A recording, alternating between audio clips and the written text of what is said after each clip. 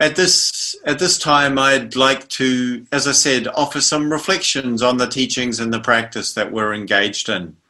And it was kind of curious for me as we were coming into the meditation and settling down. And I was rather enjoying having the opportunity to practice with you. And having given a few instructions, I left my microphone open initially, and then started to enjoy the sound of some birds in the trees. And I was thinking, oh, maybe the everyone else will be able to hear those birds. There's some beautiful bird song. That's rather nice. I feel kind of happy that I can share that good fortune. And then one of my neighbours starts talking on the telephone, on their phone in the garden, and they're talking rather loudly. And I start thinking, oh, I don't really want people to have to listen to that, and I wish they wouldn't do it. And I could notice myself becoming a little sort of frustrated, maybe. Someone's just put in the chat rather sweetly that they heard the birds, but not the neighbour. But anyway, I invite, if it's okay with you, not to use the chat while I'm offering reflections, because even though it's fine that you said that, thank you. But just going forward, it's easier perhaps for me and for everyone else as well if you hold any responses you have to when I've paused at the end, and then you can, if you wish, offer a response or observation.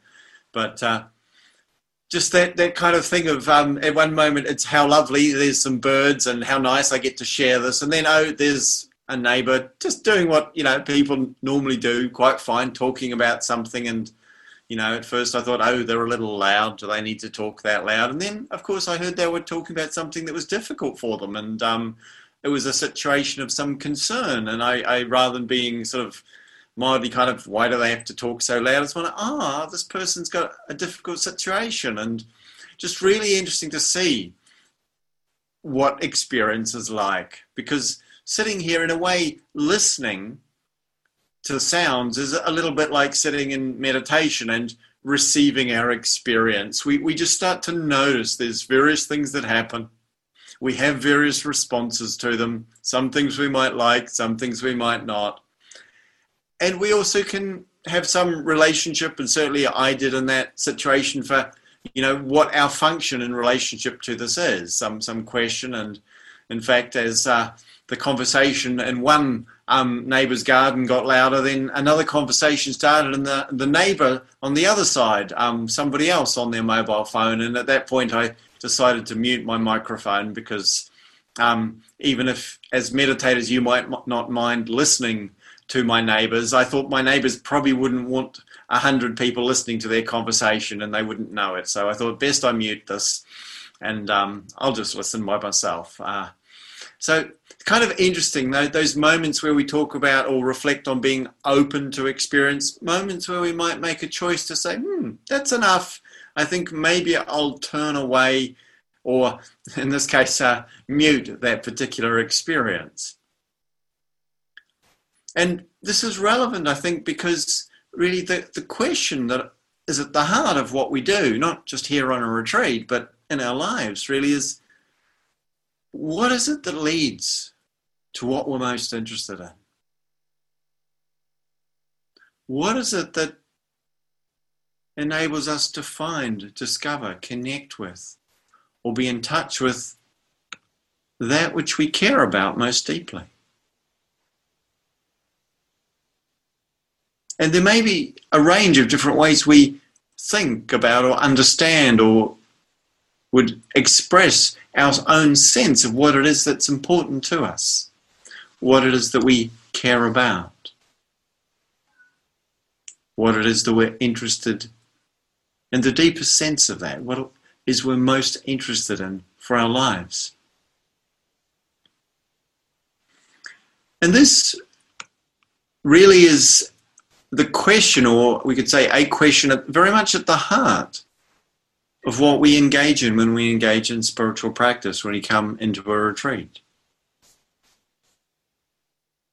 Like we all share an interest in well-being, in happiness and fulfillment. There's different ways we might articulate what that is, or different ways we might imagine how that might come about, or what that would look like if it should come about. But there is something universal about this for us all. And the question that arises really is, what serves and what supports us in moving towards and making contact with, or in deepening our relationship with that which we most care about, value, love, or feel to be important in our lives? We can talk about this in terms of happiness, in terms of looking for happiness. And of course, our world tends to suggest to us that happiness is something we get in our culture and our society by the accumulation and the manipulation of experience and things, and perhaps other people too. That it's somehow about controlling what's going on and fitting it into the idea or the model of what we would wish for or prefer. And yet this doesn't necessarily work out for us as an effective or successful strategy. I've been struck over this time of, in a way, lockdown, at least in the UK, where we've not been, or we've been really asked, in fact, required to not do so much. How many of the activities that we normally engage in we've let go of and been required to, and I think probably many of us found that we might miss them to a certain degree, but not as much as we might have thought. It's interesting to give up shopping as an entertainment activity or as a sort of a fulfillment activity and just see what it's like to be left with ourselves and to ourselves. And of course, not always easy. We may feel lonely or bored. But we may also have the opportunity to connect more deeply with our own lives in this situation. And with the questions here, that the question of, what is happiness, fulfillment, meaningfulness? What gives that to our lives? How is it cultivated? How is it attained? And it's not something we're necessarily entitled to by the fact that we're born, because we can see that it may not be what's arisen. It may not be what we see in our life or the life of others. And yet, at the same time, it's not something that we're somehow to blame for, that it's my fault that that's the case, or someone else's fault that that's the case. Because it seems to me we haven't necessarily been taught or shown or learnt what it is that truly brings the deepest happiness. And if we don't understand what brings it about, what are the conditions for it arising, then it's not surprising if we aren't always successful in our pursuit of it and our seeking for this. And so I think it's probably a universal truth to suggest that we are all interested and we all wish to be happy and to be free of unhappiness.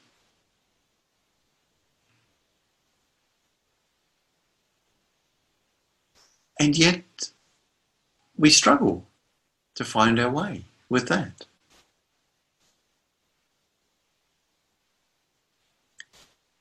The Buddha, when reflecting upon the vast body of teachings he offered, in terms of stating it as concisely as he could, as he did in a number of different ways, one of the ways he said it was this. He said, I teach one thing and one thing only: suffering and the end of suffering. And we can understand this as, in a way, suffering is that condition we experience in the absence of happiness. When we're not happy, when we're not feeling fulfilled, we experience something that's distressing and difficult. It's not just the overt suffering of difficult conditions, but the pain or the sorrow we feel at a lack of fulfillment, of ease, of peace, of abiding and well-being. And the Buddha said, I teach one thing and one thing only: suffering and the end of suffering. Now, it's kind of interesting, this reflection, this observation that the Buddha made, because you might hear it and think, well, that's curious, that sounds like two things. And a friend of mine was once reflecting on this, and he observed, he thought, well, maybe the Buddha just started off teaching just one thing, just suffering, and thought that would be the thing to talk about. And people weren't so interested. So he thought, oh, no, I better talk about the end of suffering as well. Because I think this is something we are interested in. This is something we care about. And yet it's not always the condition we find ourselves in. And so this path of teaching and practice invites us to contemplate the truth and the reality of that which is not easy for us, to turn towards and to include it, but also to do so as a part of a process and a journey of practice in which we also come to understand how to transform this condition of difficulty, of struggle, of experience that is hard to bear, of the absence of happiness, we could say, how to find happiness. And I don't mean by this just the happiness of kind of feeling some kind of always uplifted, bright, sort of cheerful condition, but the deeper happiness of feeling at peace, feeling a sense of meaningfulness, of value, of connection in our lives. And this path of practice is concerned with this. When I was first traveling in Asia and encountered these teachings and practices and found myself immediately drawn to want to spend my time, and in fact all my time, engaged in studying and practicing in this way, I struggled a little bit to find ways to share with friends and family back home in New Zealand where I'd grown up what it was I was doing and why it was I was doing it. Because it's kind of hard to explain what this is about to someone who hasn't engaged in it. It doesn't quite make sense in all sorts of ways. And what I would find myself saying is that, well, this is really happiness training as far as I can see. This is happiness training. And the Buddha himself once observed of this teaching and practice, he said, this is the path of happiness that leads to the highest happiness. And the highest happiness is peace.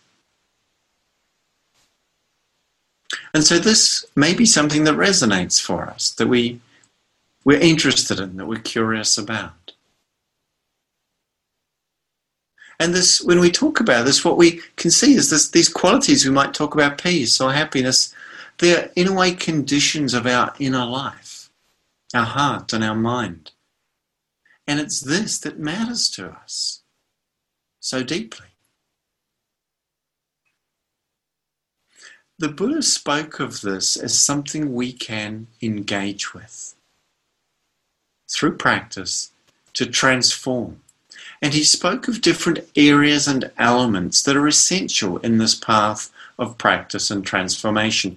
And I'd like to offer some reflections on this, because for me, my encounter with these teachings was really the process whereby I came to understand for myself what it is that brings happiness, what it is that offers true and abiding peace and a sense of meaning and well-being in life that isn't so much dependent on whether things are going the way I want them to, whether they're always comfortable or easy, because of course they're not always that way.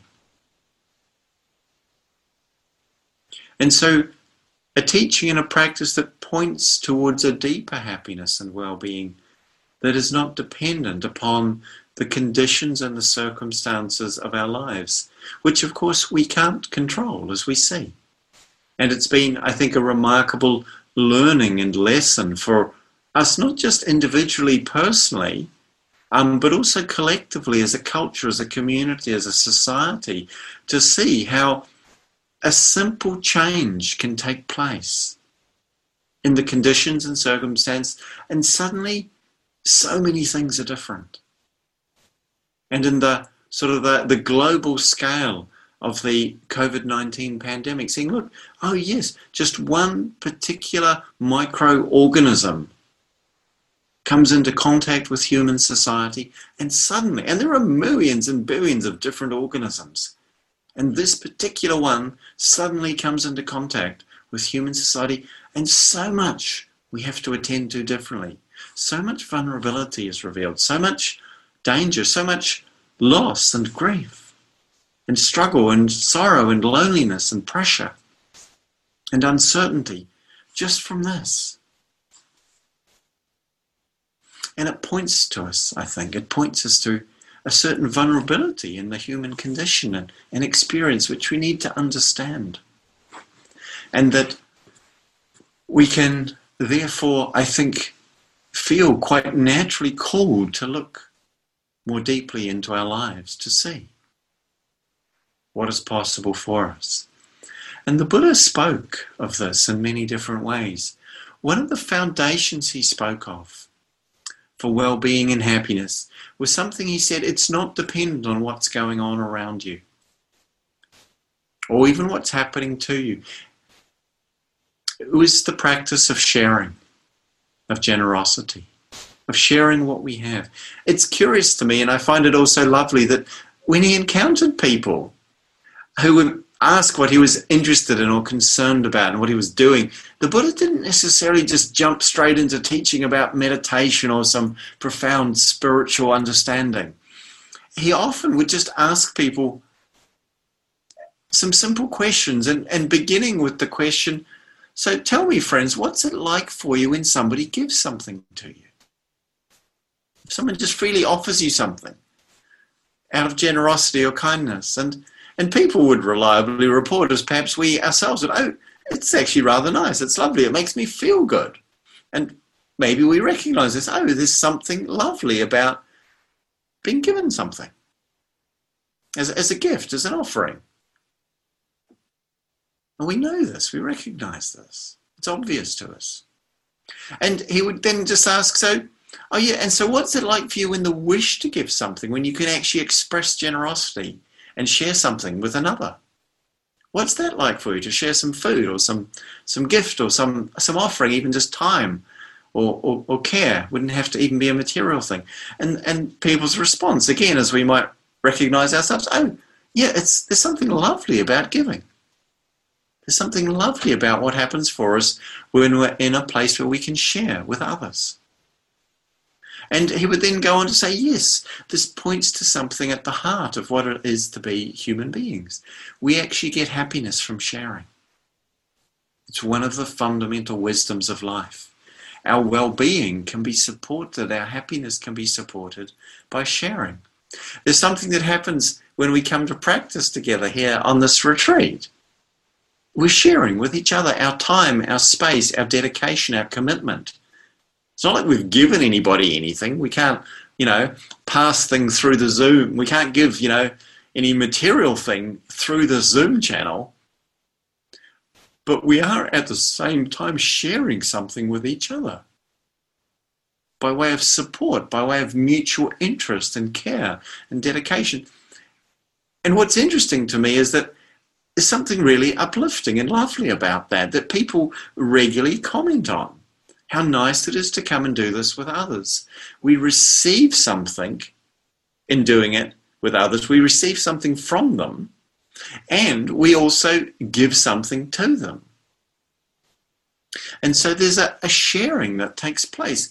And this quality of sharing is something that we can practice, cultivate, and develop because it's always possible for us. Sometimes we can practice meditation and yoga and engage in sort of profound contemplations, and other times it isn't always possible for us. We have to do other things. But finding ways to make offerings, to give and share of what we have, is something we can always turn back to.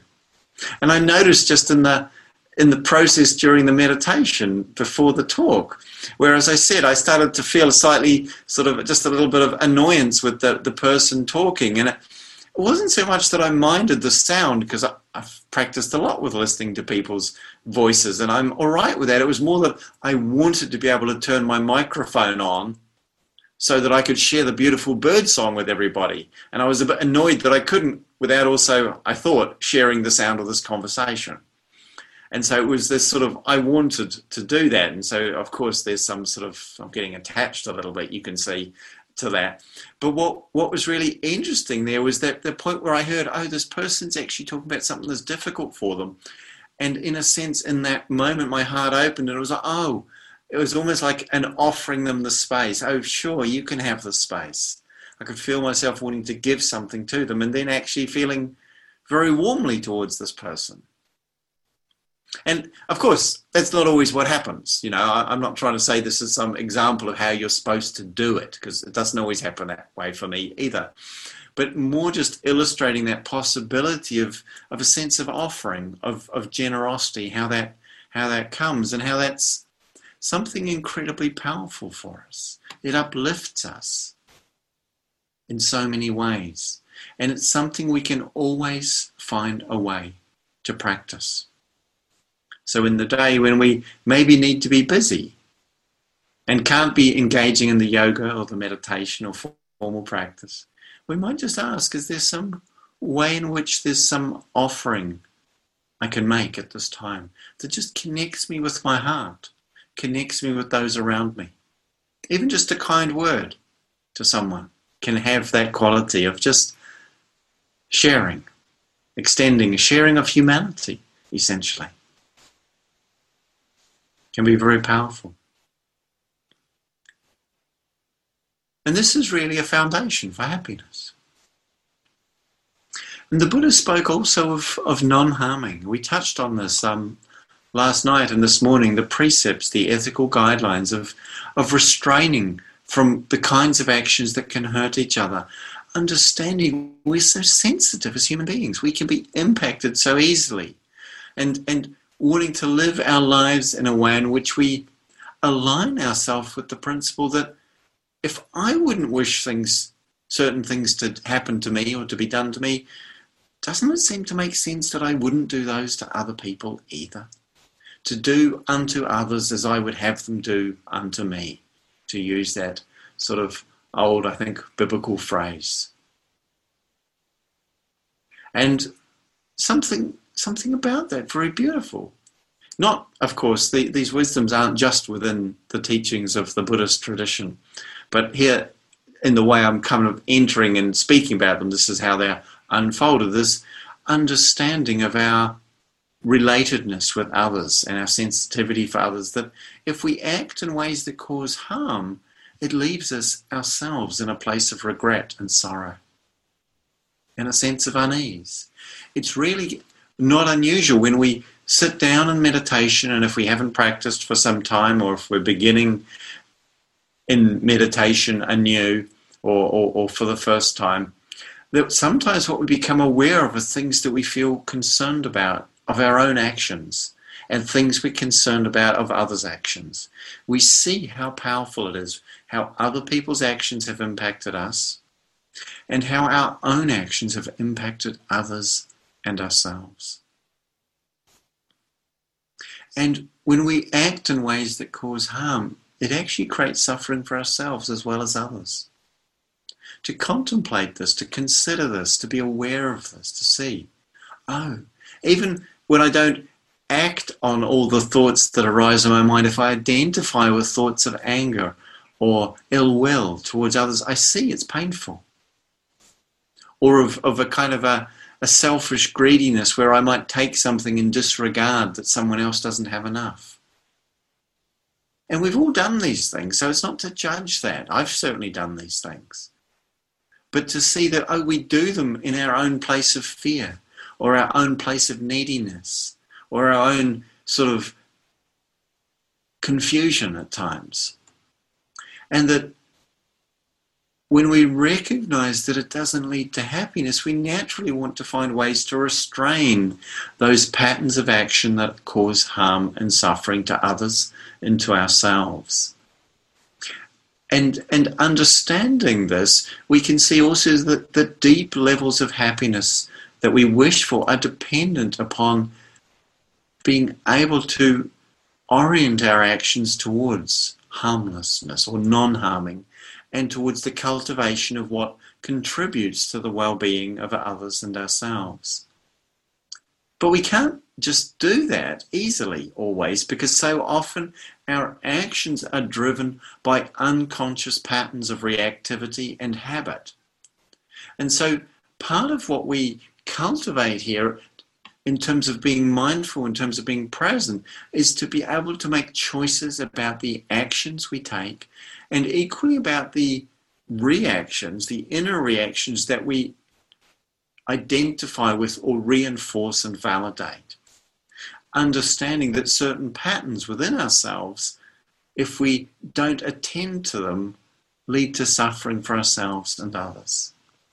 And so this is a process of compassionate reflection, of beginning to consider both our outer actions of speech and of body, but also our inner actions of intentionality.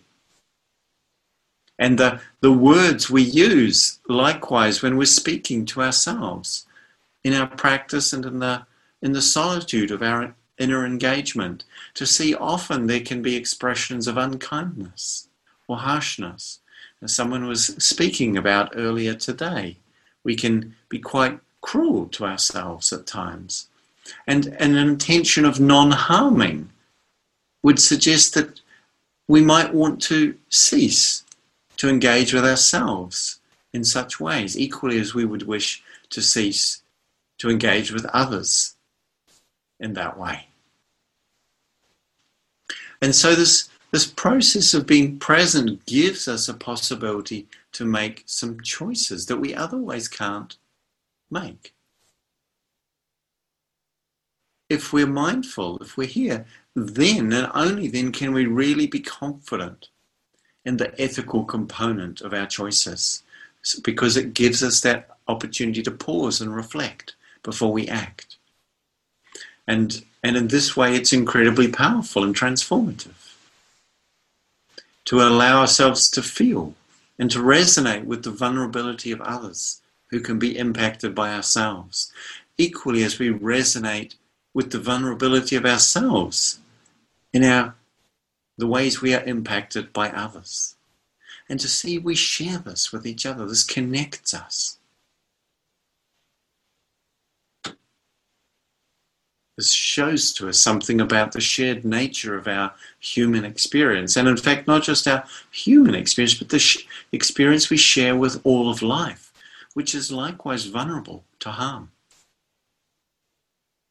And wishing for safety and well-being.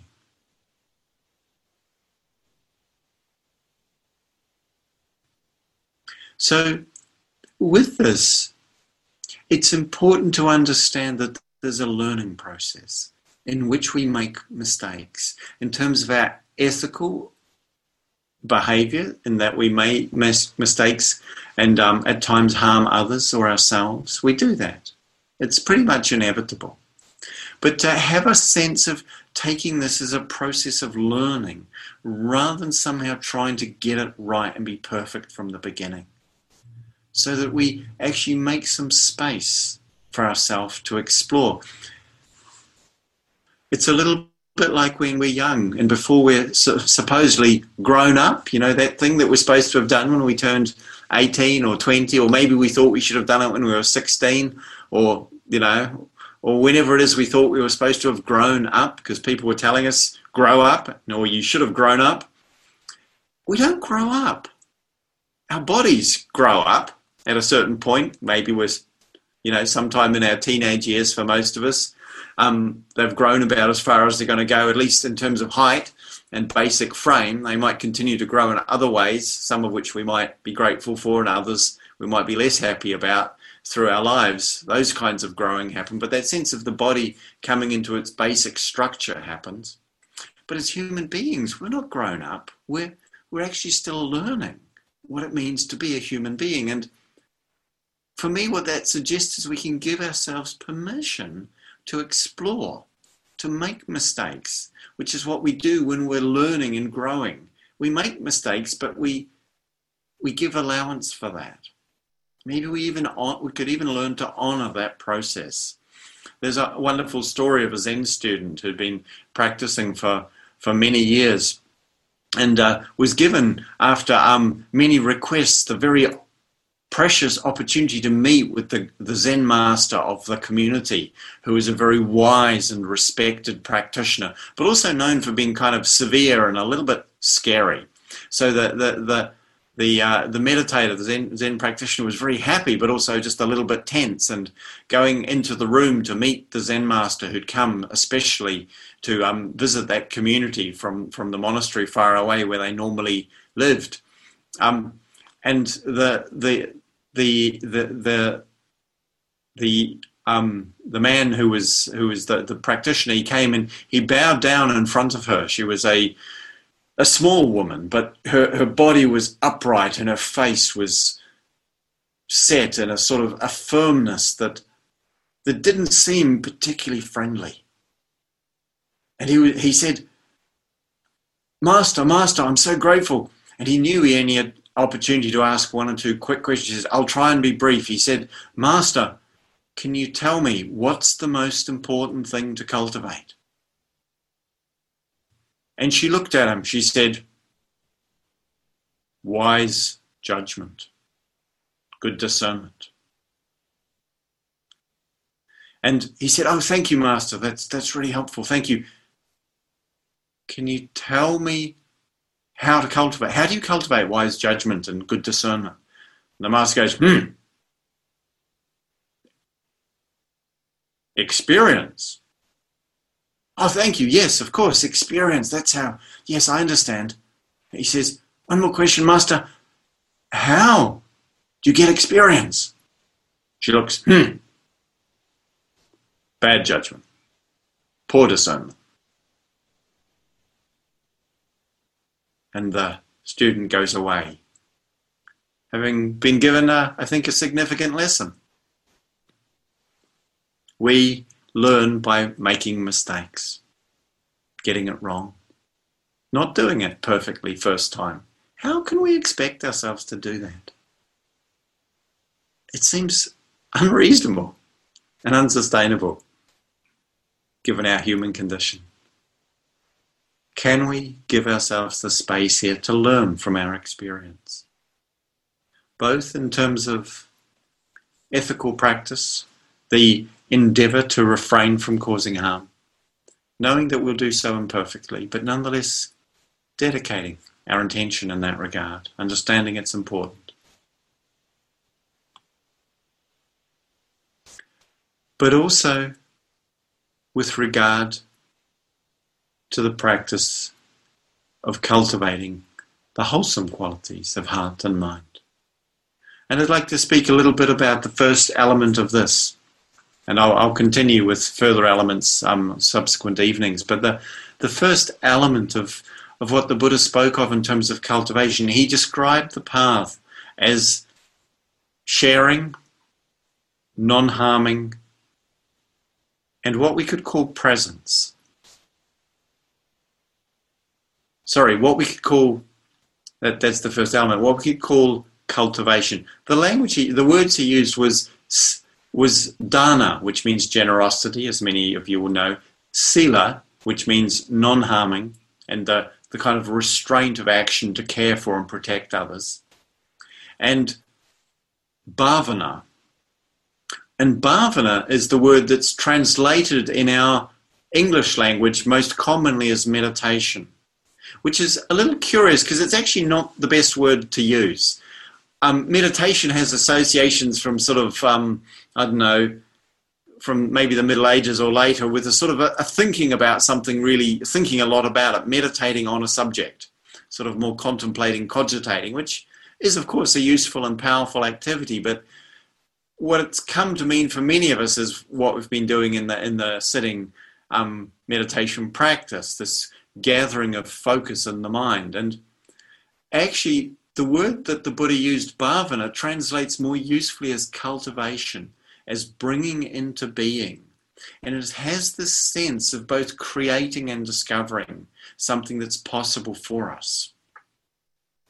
And so there's a particular trajectory of cultivation, of development and discovery that we're engaged in here. And the first element of that is the cultivation, the development, and we could say the discovery of presence. And I'll speak more about the further elements of that, as I said, in subsequent nights. But this quality of presence, where we're learning what it means to be connected, to be awake, to be embodied in a conscious way. And this quality I spoke of, I think, on the first night, of bodyfulness and heartfulness, together with mindfulness. This way of fully inhabiting heart, mind, and body. In a way in which we're not sort of distant from them, not looking at them, but actually really intimate with our experience. This training that I spoke of as happiness training has its foundation of this process of remembering to reconnect. And it's not an easy thing for us to see how enthusiastically our mind goes almost anywhere else, it seems, than where we are. And that this process is something which we can't just bring to an end by a choice or a decision or an act of will. It's like our attention it's a bit like as if it was a light or a light source that was unfocused and waving about. And we're learning to gather it, to focus it into steadiness, to steady it. And as we do so, as we come back again and again into the body, into the sense of here and now, noticing what has arisen, noticing where we've been, but not needing to resolve or sort out or fix too much of that. Just coming back again and again into the body to feel the breath, to feel the frame of our body sitting on the earth as we are. What starts to happen slowly is there's a gathering, there's a collecting, there's a settling that takes place. And I used the image this morning, and I can't remember if it was in the questions at the end of the meditation session or in the small group meeting, talking about training a puppy. But it's a lovely and powerful image for this work. That it's like to be disciplined and firm with ourselves, but yet not harsh or in any way sort of judging ourselves for what happens in this process. Seeing if we can create a kindly environment in which we invite ourselves back again and again to be present, to connect, to begin from where we are. And when the mind goes wherever the mind goes, when you notice it, invite it back as you might invite a young puppy that you're training to come back, to connect with you. And understanding that the puppy has its own nature. It will do what it does. Our mind has its own habit and tendency. It will do what it does, but it can be trained.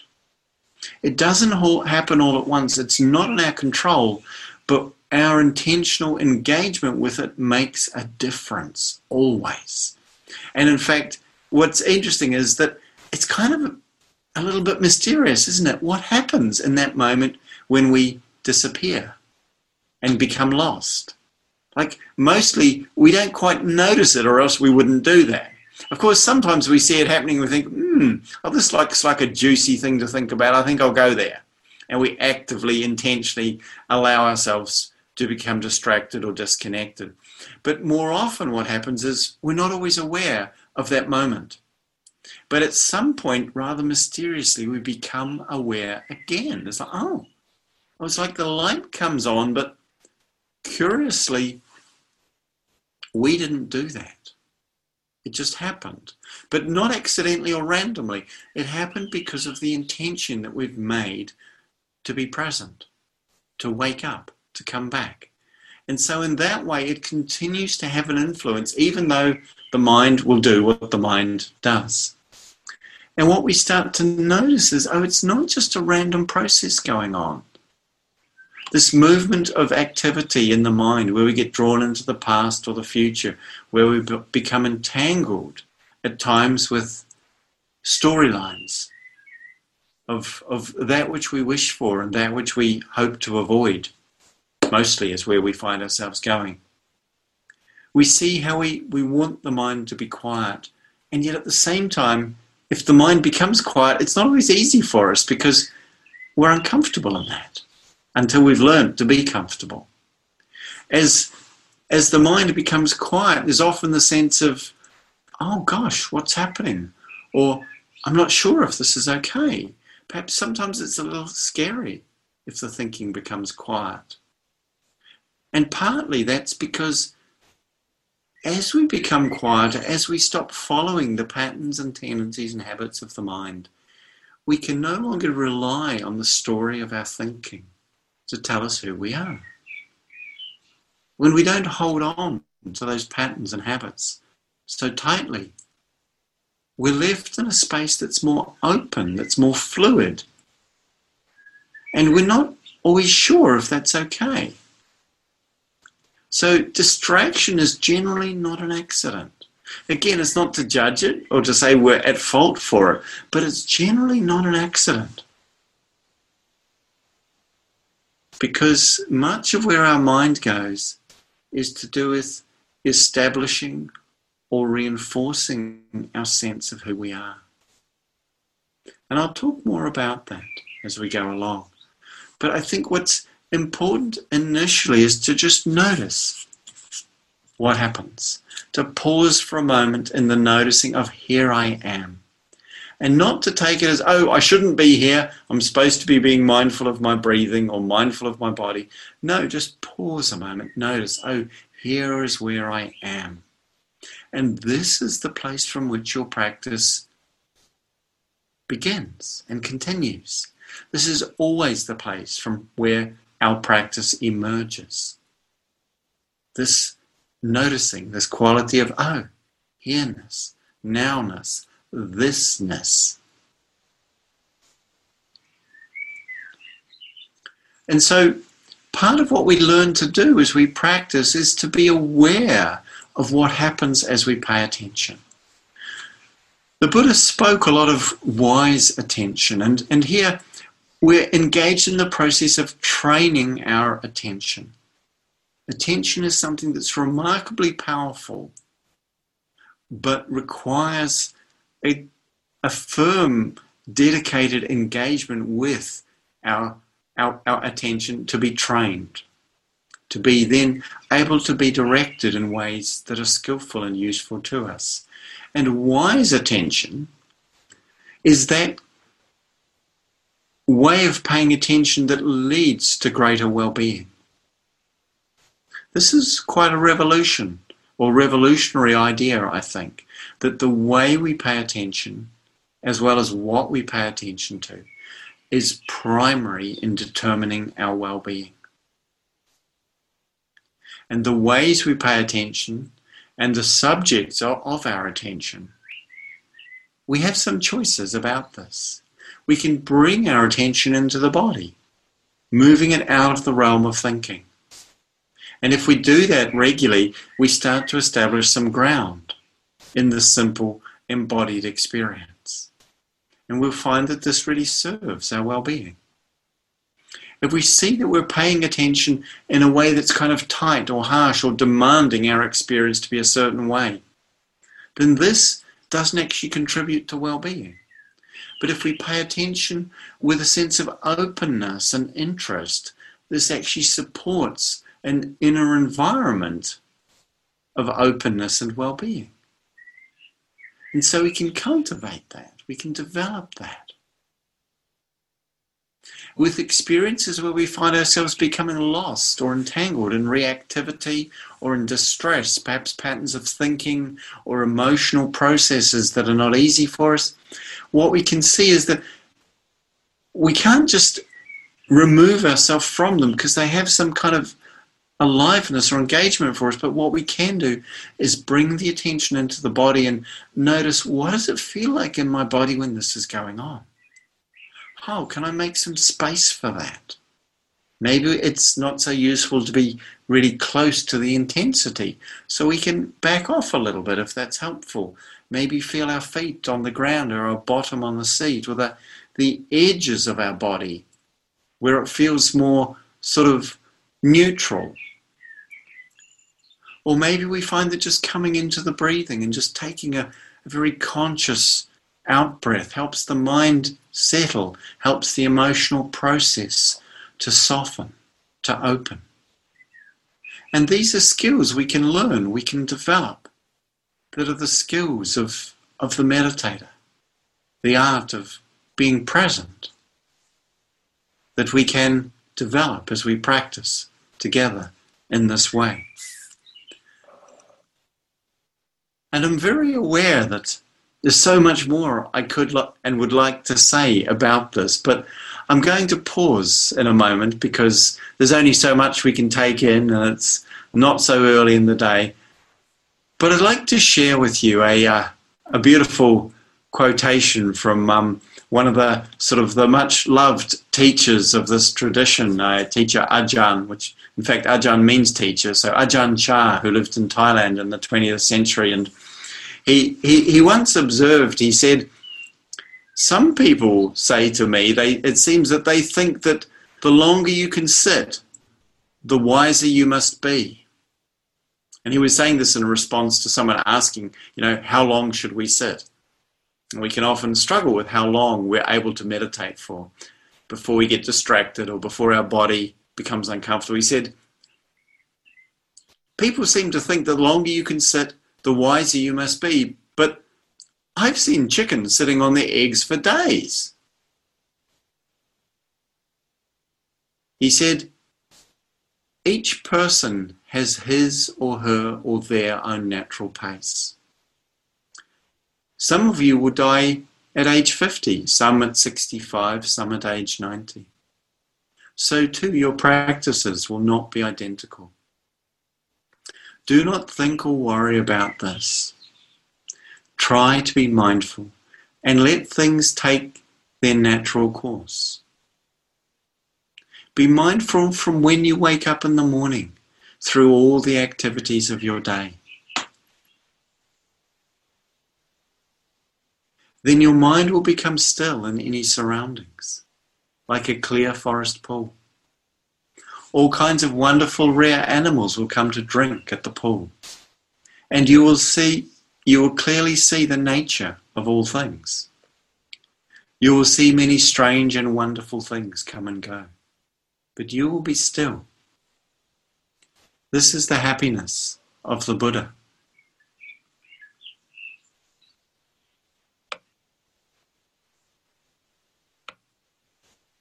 So let's just sit quietly for a few minutes together, a few moments together.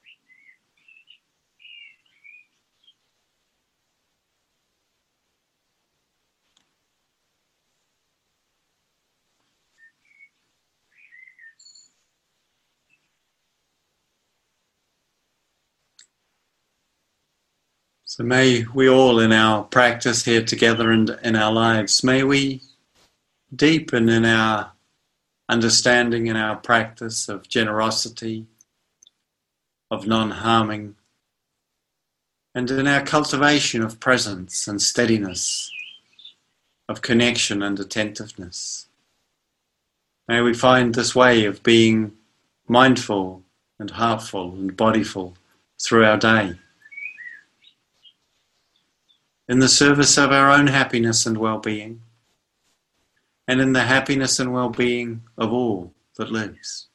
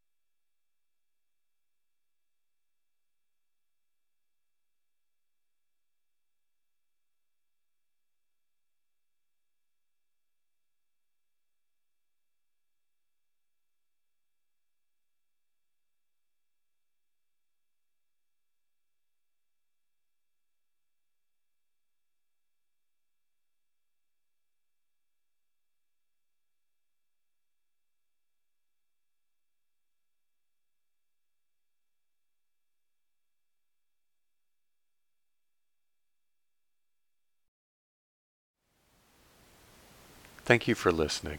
To learn how you can support the teachers and Dharma Seed, please visit dharmaseed.org/donate.